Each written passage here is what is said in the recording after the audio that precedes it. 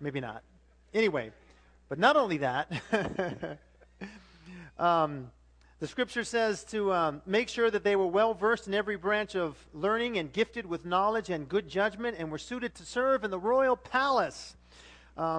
They were to train these young men in the language and the literature of the Babylonians. Question for you: how in the world could these young men stay true to their faith in the midst of the indulgences that were given to them in the most wealthy, hedonistic place on the planet? I mean, was it too much to expect them to stay strong in this culture? Imagine, if you would, the circumstance, and it's hard for us to do it, with these young men that all that they knew, all that they were accustomed to, their entire lives were completely turned upside down, and they find themselves in this place called Babylon. Maybe they had heard about it, and they knew that there was nothing that was good in Babylon, and yet that's where they find themselves. And I mean, after all, they're just teenagers. They were literally young men, 15, 16, 17 years old. And how could we expect them, having lost everything that they've known and being tossed into this society and given everything that the world has to offer, how can we expect them to remain true to God? And let me just say, not only did they stand strong in Babylon, they flourished there. Not only did they stand strong, they flourished there.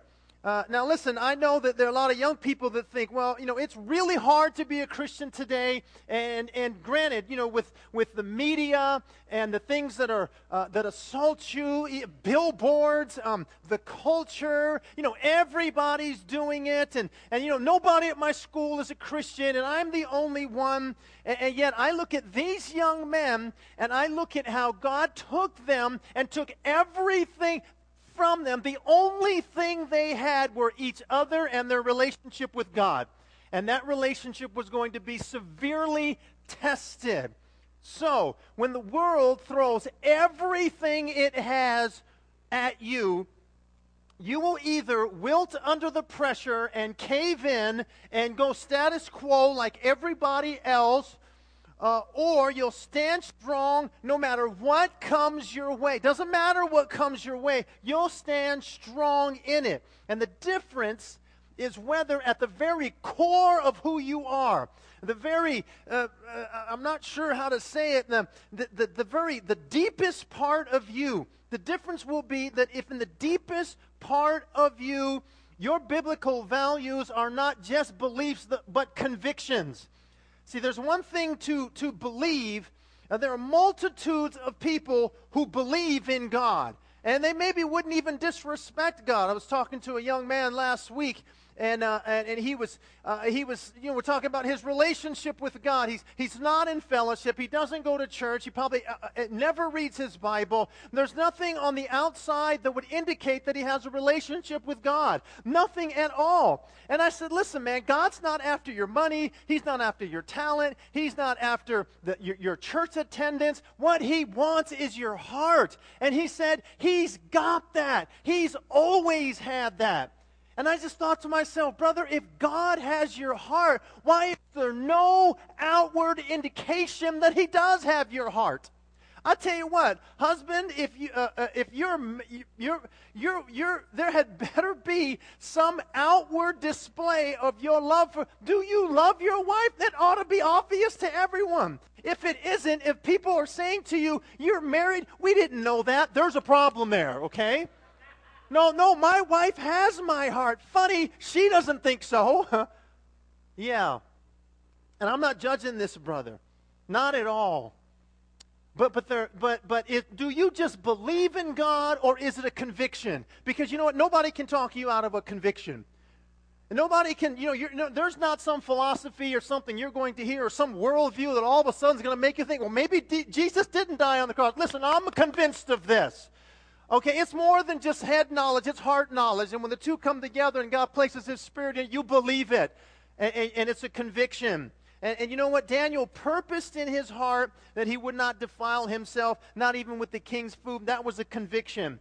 Last week we said that inner convictions can overcome outer pressure.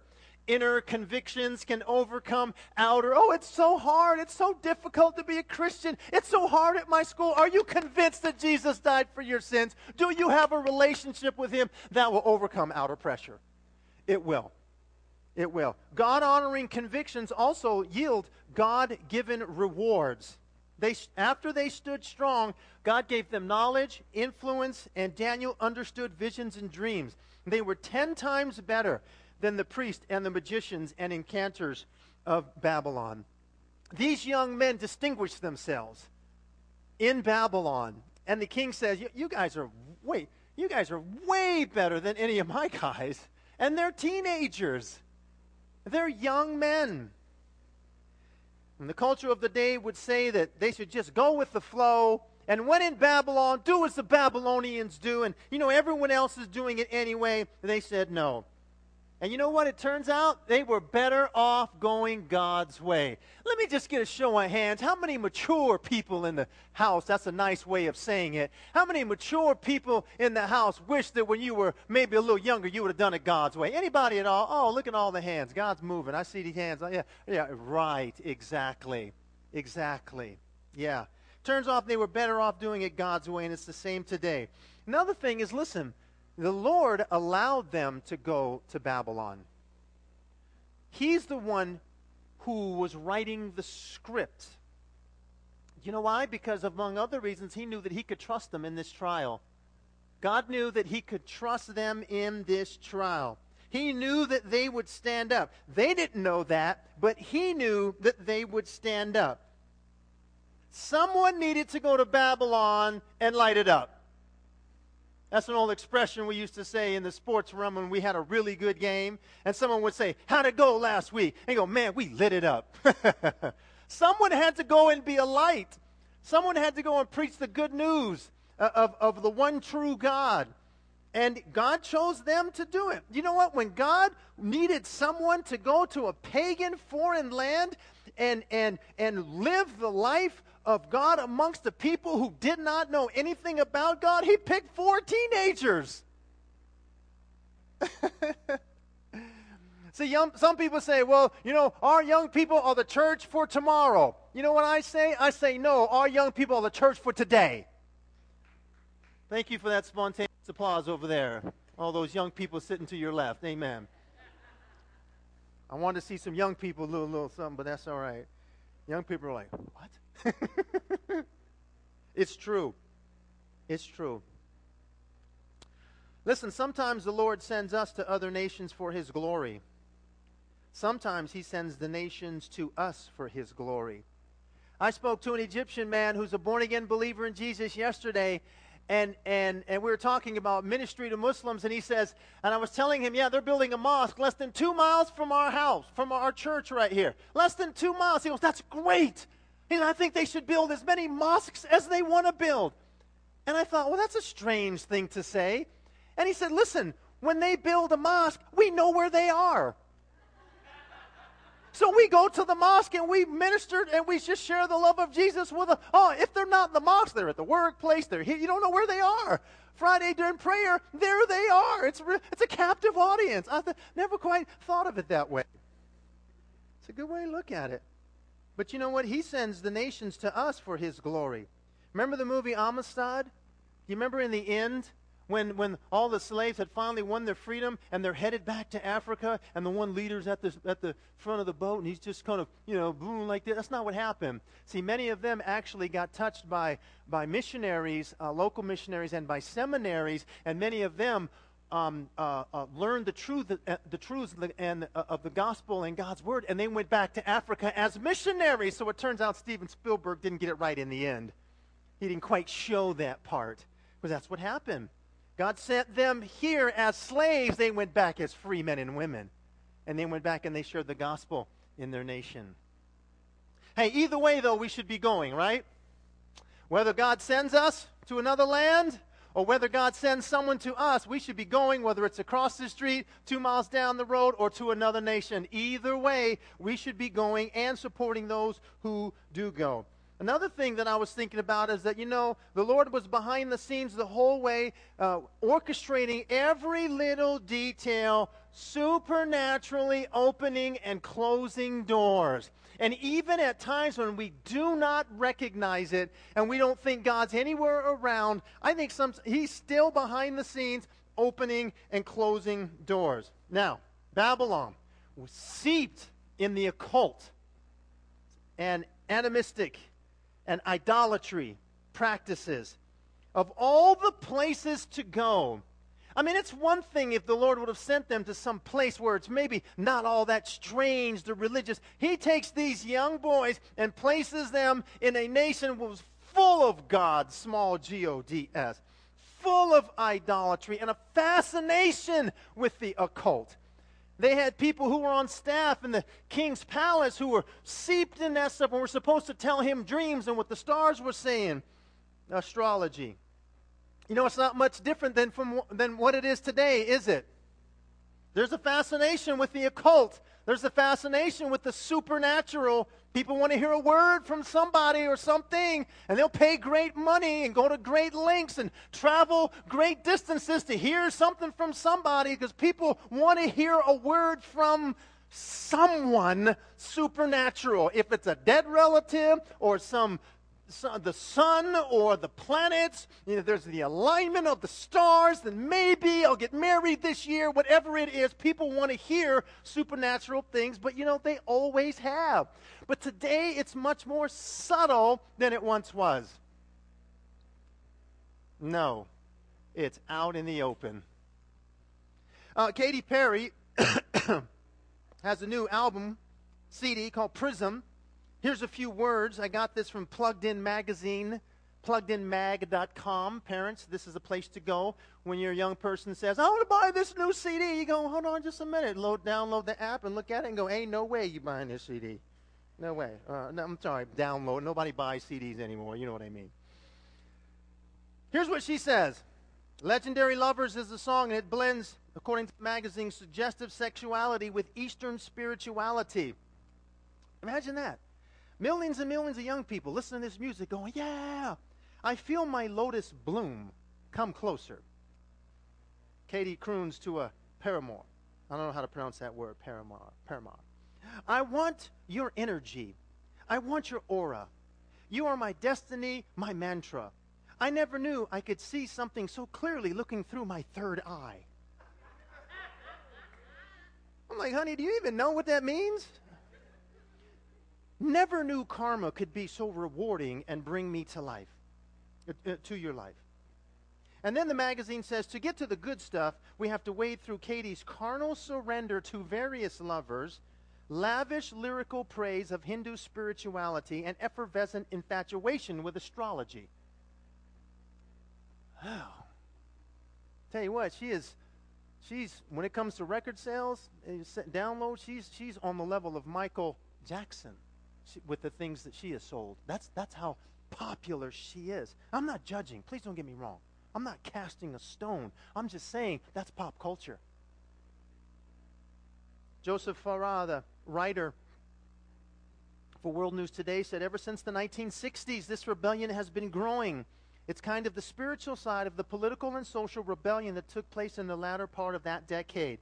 Yet this spiritual rebellion has continued unabated since then and has grown exponentially faster and darker with each succeeding decade, and I agree with that.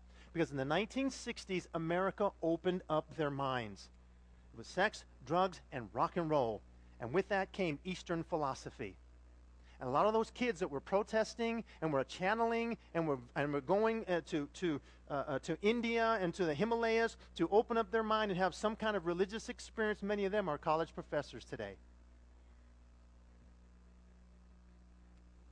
Hal Lindsey said this, the Columbine High School massacre was committed by two teenagers who were heavily involved in occultic practices and Satan worship.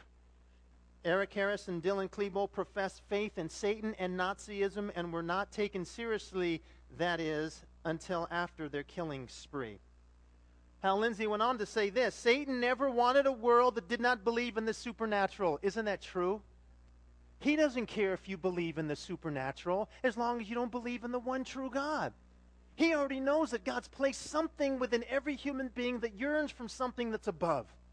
And if for him, if it's the sun or the moon or the stars or dead relatives or reincarnation or whatever you want. He's fine with that. He wants a religious world that will believe in him. And for this, he will supply all kinds of supernatural experiences to lure in those who reject God's truth. That's true. Mark 13:22, Jesus says, "For false messiahs and false prophets will rise up and perform signs and wonders so as to deceive, if possible, even God's chosen one." Jesus is saying there's a time coming where you're going to see some supernatural things, and there will be many people will be deceived by these things, and they will believe in these things, but there'll be false miracles and false signs, but they'll be true in the fact that they happened. Satan is powerful. He's able to do all kinds of things. You wait till things start shaking up a little bit, and people are going to be like, well, man, I was right there. I saw this thing happen. Doesn't mean it's from God. Doesn't mean it's from God. Ancient people, no doubt, had little trouble believing that God communicated to them through dreams and visions. The Egyptians, the Babylonians, the Assyrians, the Greeks, and certainly God's people, the Hebrews, relied on messages through dreams and visions from the Lord. And so often the Lord uses a phenomena like that that is already embedded in a culture to reach that culture.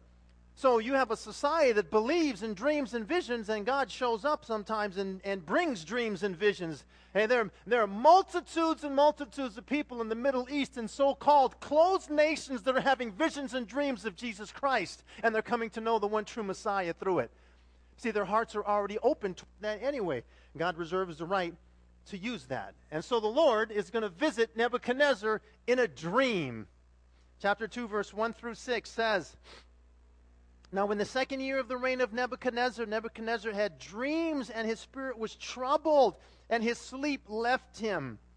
Then the king gave orders to call in the magicians, conjurers, the sorcerers, the Chaldeans to tell the king his dreams.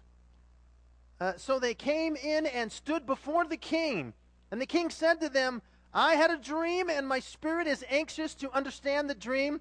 The Chaldeans spoke to the king in Aramaic." And by the way, this book shifts to Aramaic, the language of the day, from here to chapter 7, verse 28. And it says, "O king, live forever. Tell the dream to your servants, and we will declare the interpretation." The king answered and said to the Chaldeans, "The command from me is firm. If you do not make known to me the dream and its interpretation, you will be torn limb from limb, and your houses will be made a rubbish heap." Okay, now that's a bad day at the office, right? You go home and your wife says, "Hey, how'd it go today?" And you're not good, not good. We've got to interpret the king's dream, and if we don't, we're going to get torn from limb to limb. And so is my whole house. Oh, that's a bad day. Okay? Okay? But if you declare the dream and its interpretation, you will receive from me gifts and a reward and honor. Therefore, declare to me the dream and its interpretation. Okay? So the Lord speaks to him in a dream. Sometimes he speaks to holy people, sometimes not so much holy people.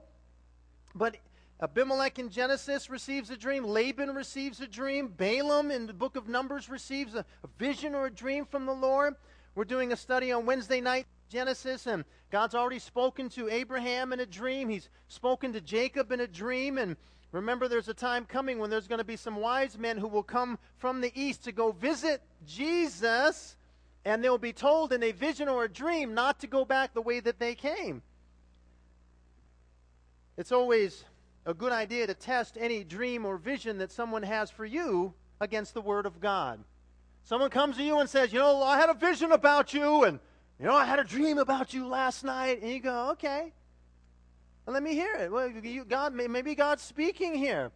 And that dream or vision should line up with the Word of God.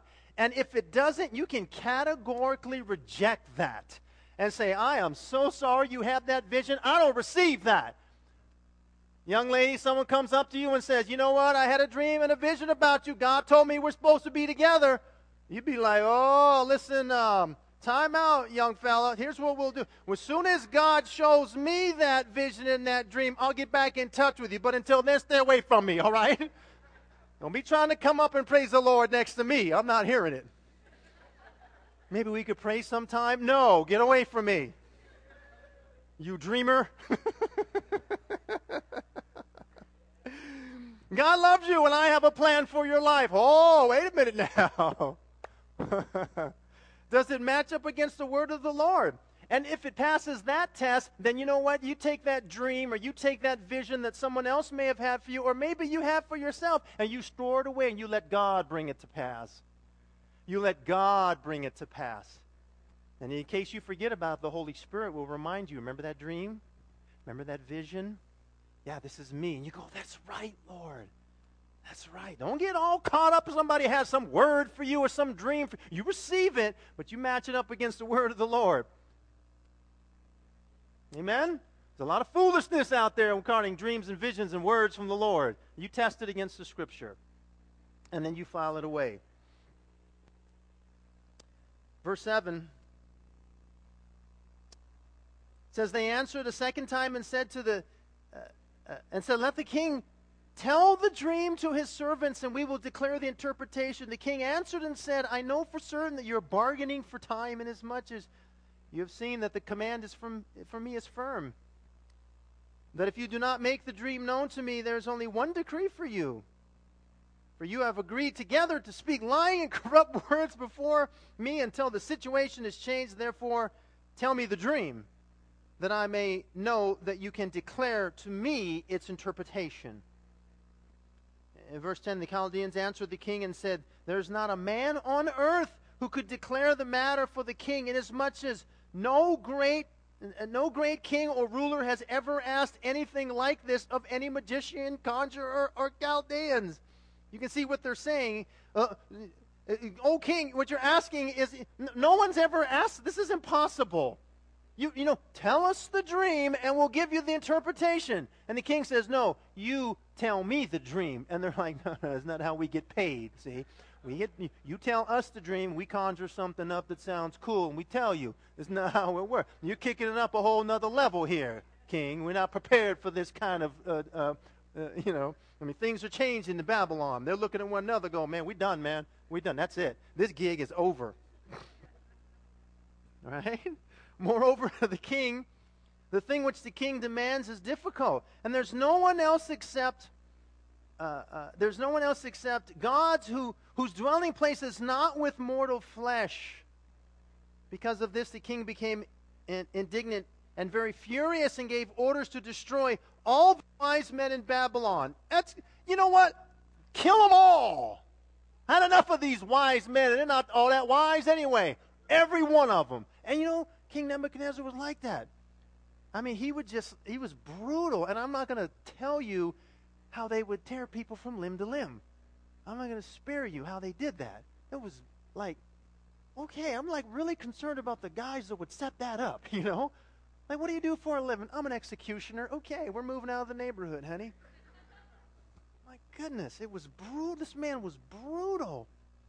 Listen, these soothsayers, these crystal ball readers, these astrologers, you know what? They're copies of the original. And listen, there's always a limit to what they can predict or foretell or conjure up. And that is the way God allows these things to happen. And Satan has power, but there's always a limit. Satan comes to the Lord regarding Job. And the Lord says, here's how far you go. That's it. You don't go any further than this. And there's no discussion. There's no debate. It's like, all right. If you remember in the book of Exodus, Pharaoh's magicians were able to duplicate one of Moses' miracles and two of the plagues. You remember what happened? Moses shows up and says, let my people go. They're like, ain't happening. That's our workforce, man. We ain't letting nobody go. He throws down his staff, and it becomes a serpent. And the magicians say, is that all you got? And they take their staves, and they throw them down. And their staffs become snakes. The only problem is Moses' staff ate up their staffs, their snakes. Ate them up, ate them right up. And Moses backed away and said, how you like me now, right?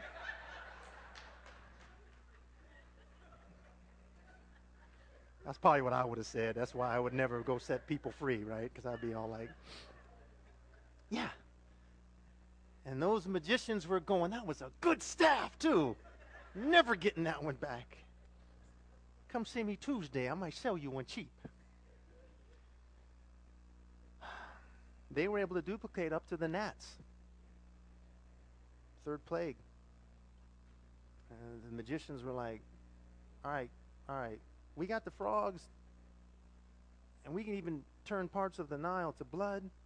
We can't do gnats. We can't do that. Because there's a limit. They go so far.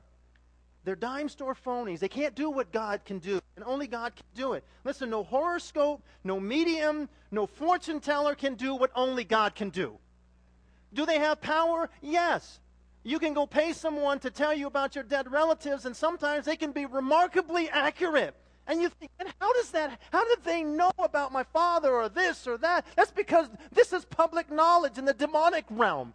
And for them to speak into someone that maybe they've possessed to say, this is their father, this is that, and they speak things that you think, how did they know that? But that's not going to bring you any closer to the Lord. And that's going to bring you salvation. That's going to just tickle your ear and make you think that grandma's in a nice place. And that grandma says you need to do this, this, and this. And people are going to these people in droves because they want to hear something from someone that's supernatural. So the Lord speaks, but there's a limit to what these men can understand. Plus, note their confession, only the gods know the answer. To which I think, don't your gods know the answer? I mean, if your gods are like all that, shouldn't they be able to tell you? Well, that conversation didn't come up. And they say, whose dwelling is not with mortal flesh. You know, one of the names for the Lord Jesus is Emmanuel, which means what? God with us. So it turns out that God's dwelling is with mortal flesh. In fact, his dwelling is within us. Verse 14 through 16 says this. Then Daniel replied, verse 13, so the decree went forth that the wise men should be slain, and they looked for Daniel and his friends to kill them. Okay, this is a desperate situation. This is as bad as it gets. All right? And Daniel and his friends have no idea what this knock on the door will hold. Verse 14, then Daniel replied with discretion and discernment. Okay, he wasn't all belligerent and like, well, your gods ain't gods anyway. He was humble. He exercised discernment and wisdom in this. He wasn't rebellious against where he was. He had settled in, and he answers discreetly. He answers to Arioch, the captain of the king's bodyguard, who had gone forth to slay the wise men of Babylon. So it's in process. He answered and said to Arioch, the king's commander, for what reason is the decree of the king so urgent? Arioch informed Daniel about the matter. It says, so Daniel went in and requested of the king that he would give him time in order that he might declare the interpretation to the king. Time out. Stop. Wait a minute. Don't miss the jump between verse 15 when he asked Arioch a question to verse 16 where he's standing before the king. Don't miss that. The decree has been made. They're already killing these men. They show up to Daniel's place and he simply asks a question. Okay, this is a crisis situation. Someone said, crisis doesn't make the man, it reveals the man. He had an order from the king to kill Daniel and his friends, and there's a transition where he asks the executioner for an audience with the king, and he gives it to him. So he shows up with a man that should be dead, and Nebuchadnezzar sees Daniel in his court, and he's not thinking, what is he doing here? I told you to kill. He doesn't think that. He's willing to see him. So, Daniel asked for an audience with the king, and he gets it. Oh, God's behind the scenes, opening and closing doors. This is nothing but the handiwork of God. I believe that King Nebuchadnezzar had a great respect for these young men because he knew that there was something in them that was true. He said, all of you guys are a bunch of losers. Okay, you make it as you go. In fact, you're all on fire. In fact, you're all going to die. But I think there was something about Shadrach, Meshach, and Abednego and Daniel, the king said, there's something about those boys that's not unlike anybody else in here. Yeah, they distinguished themselves because of their holy life before a ungodly king in a pagan society. How much more do we need young people who would distinguish themselves? Who will stand up and say, I don't care what the culture says. I don't care what everybody's doing. This is because everybody don't me. I got nothing to do with me. Oh, the peer pressure. It's so bad. It's not that bad. If you have a conviction in your, stand up tall for Jesus. No matter what anybody says to you. Doesn't matter where culture goes. Doesn't matter what MTV, Mucus Television says. How are you going to let a bunch of producers in New York tell you how you ought to live your life? They probably ain't even got children. Why, I'm yelling, aren't I? I'm so sorry. I don't mean to shout at you.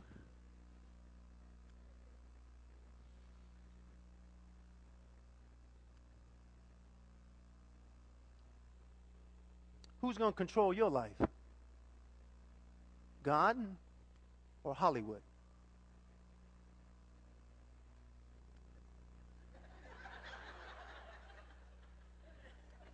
I don't know, but somebody just got a call. Is it you, Lord? Somebody about to have a dream up in here. I don't know. Wow.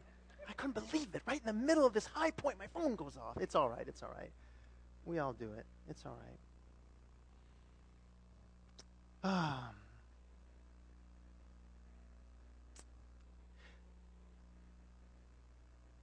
God is in control. Let me ask you another question. How did Daniel know that God would give him the answer?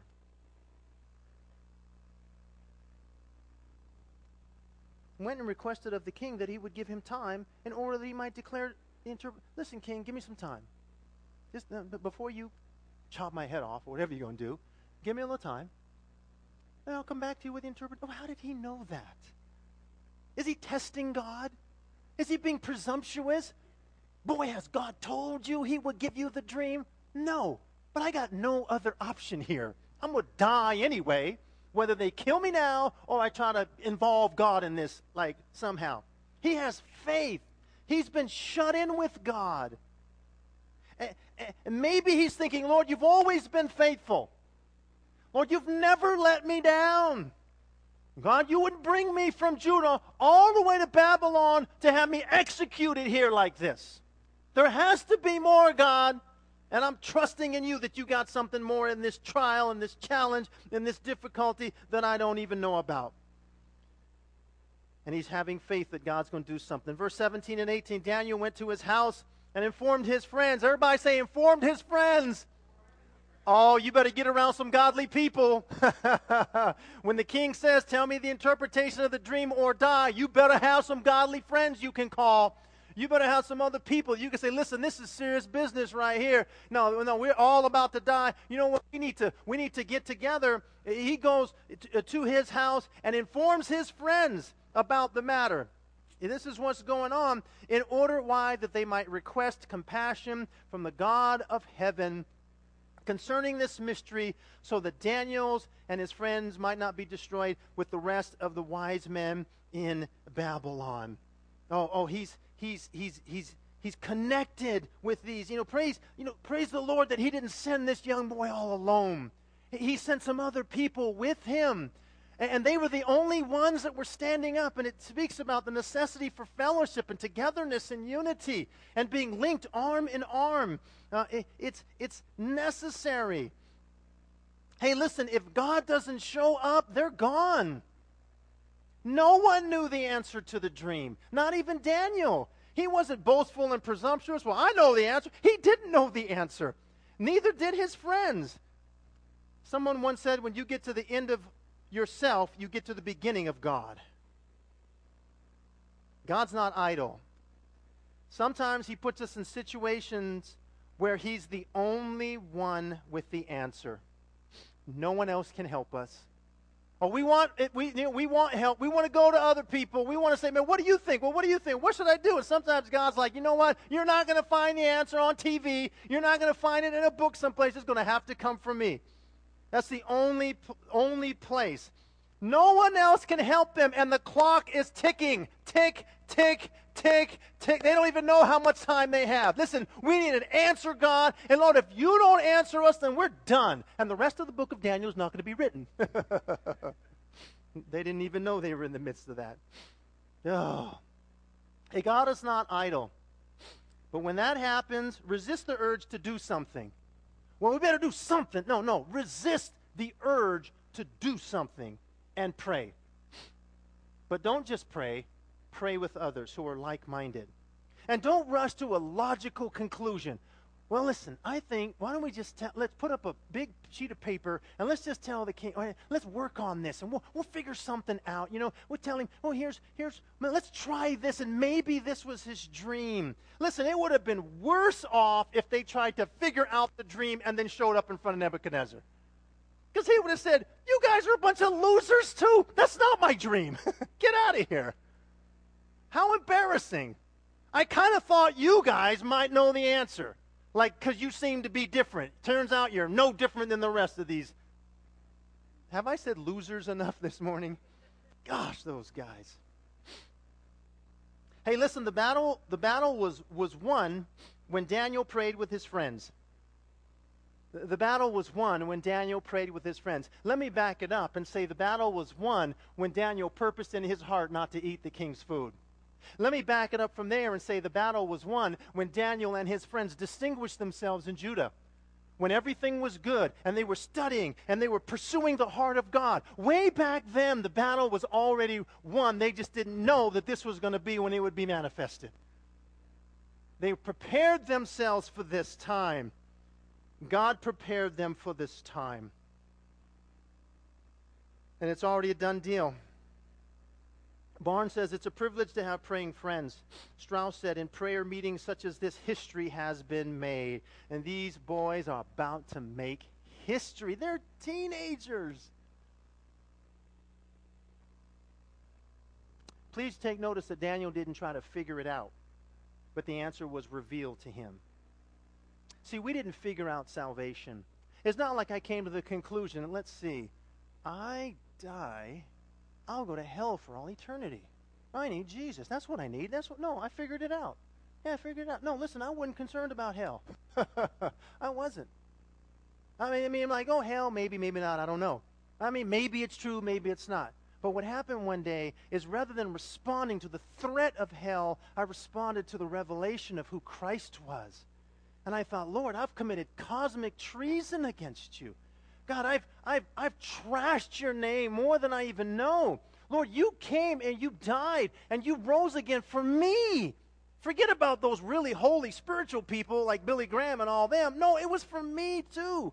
And the Holy Spirit opened my eyes. It was a oh no, you don't figure out salvation. The Holy Spirit reveals it.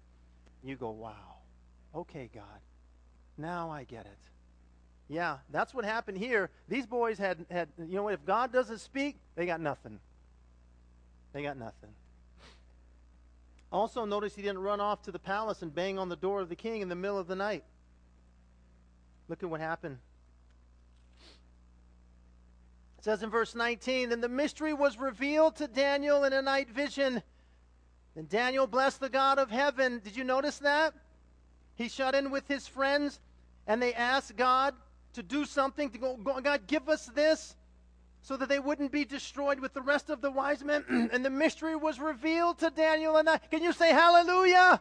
Oh, come on. God has just spoken to us. You know, if we didn't get this, Lord, you know what? We're all going to die. No, God speaks. And they get it. They have the dream and they have nobody else in the land knows it but them. And he doesn't run off at 3 a.m. King, we got it. Go get King Nebuchadnezzar right now in case some crazy executioner shows up at our house like at 2 a.m. We have it. And also note it was a night vision. I believe that means it was night. It was late. I believe like no ESPN, no Facebook. We don't care about the news. We need an answer from you. This is desperate. God, all hands on deck. And they got it. Oh, they got it. God speaks. And they don't run off to the king and tell him. What do? They praise and worship. They take the time to thank the Lord. Man, do we do that? Listen to what they say. Daniel answered and said to him, "Let the name of God be blessed forever and ever. For wisdom and power belong to him. It is he who changes the times and the epochs. He removes kings and establishes kings. He gives wisdom to the wise men, knowledge to men of understanding. It is he who reveals the profound and hidden things. He knows what is in the darkness, and the light dwells with him. To thee, O God of my fathers, I give thanks and praise. Thou hast given me wisdom and power. Even now thou hast made known to me what we requested of thee, for thou hast made known to us the king's matter." Praise the Lord. Let the name of God be blessed forever. Wisdom and power belong to him.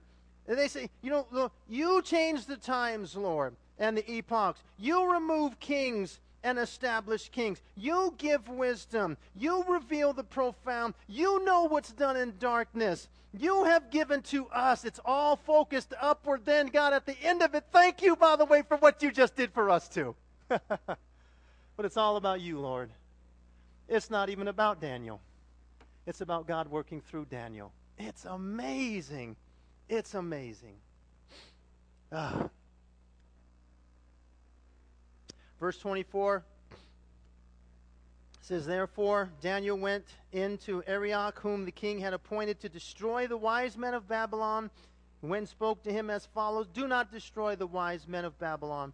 Take me into the king's presence, and I will declare the interpretation to the king.' Arioch hurriedly brought Daniel into the king's presence and spoke to him as follows, 'I have found a man.'" Notice, look at him. He's all like, "I, king, have found him." You didn't find nothing, man. You trying to take credit for finding him? That was God. You don't even know it. "Oh, king, I found someone." No, you didn't. Get out of the way. Go over there with all the other ones. "I found a man among the exiles of Judah who can make the interpretation known to the king." The king answered and said to Daniel, whose name was Belshazzar, "Are you able to make known to me the dream which I have seen and its interpretation?" Daniel answered before the king and said, "As for the mystery about which the king has inquired," listen to this, "neither wise men, conjurers, magicians, nor diviners are able to declare it to the king." But he says, however, there is a God in heaven who reveals mysteries. Not about me, king. Are you able? He deflects. Listen, O king, it's not about me. There's a God in heaven who reveals mysteries, and he has made known to King Nebuchadnezzar what will take place in the latter days. This was your dream and the visions in your mind while on your bed. And the king's like, we'll get into the dream next week. Just a little something to make you come back. Feel free to read ahead. Oh. How cool is that? Yeah, evil has always been around. And it's always been hard for the people of God. It's a narrow gate. It's a narrow path. It's going to continue to get narrower. It will. But that doesn't stop God. Doesn't stop the God. That we call closed nations. No such thing as a closed nation. Let me conclude with 4 things. Impossible situations are the platform for God's miracles. Impossible situations are the platform for God's miracles. Secondly, we never know when we'll enter into one of those situations, so be prayed up in advance. You want to know how to prepare for an impossible situation? Get prayed up in advance. Are you not in an impossible situation right now? Pray. Because there may be one around the corner. Thirdly, our most effective response to those situations is to pray and wait. Pray and wait. And fourthly, be quick to give praise and thanks. Notice something. Daniel receives the revelation from God, and he thanks the Lord, and he praises the Lord. wait a minute, Daniel. Before you get all hyped up and have a little Holy Ghost party here, hold on. We need to make sure, we need confirmation first from the king. Before you start telling everybody you have the interpretation, you know what? We need to talk to the king. No. Someone said your level of spiritual maturity can be measured from the time that you ask and you actually receive. And in that time frame, when you begin to praise the Lord. Daniel receives it, doesn't have confirmation, and he begins to honor God and give glory to God and thank the Lord. Yeah. I think that's a really good thing. That's a good word for us today. It's a good word. It really is. You know what? Let's all stand. Let's all stand. And I want to pray. Today is the International Day of Prayer for the Persecuted Church. Paul the Apostle said, remember my chains. Daniel is a book about not political prisoners, but religious prisoners. They are prisoners because, first and foremost, God sent them to where they are. But secondly, because of a war that was religious in nature, that was inspired by God to discipline his people. Okay? There are nations and places and people all over this world that are suffering for the gospel's sake. We have it easy in America. We talk about persecutions coming, and it is. And we get persecuted in different kinds of ways, but it's nothing like Daniel.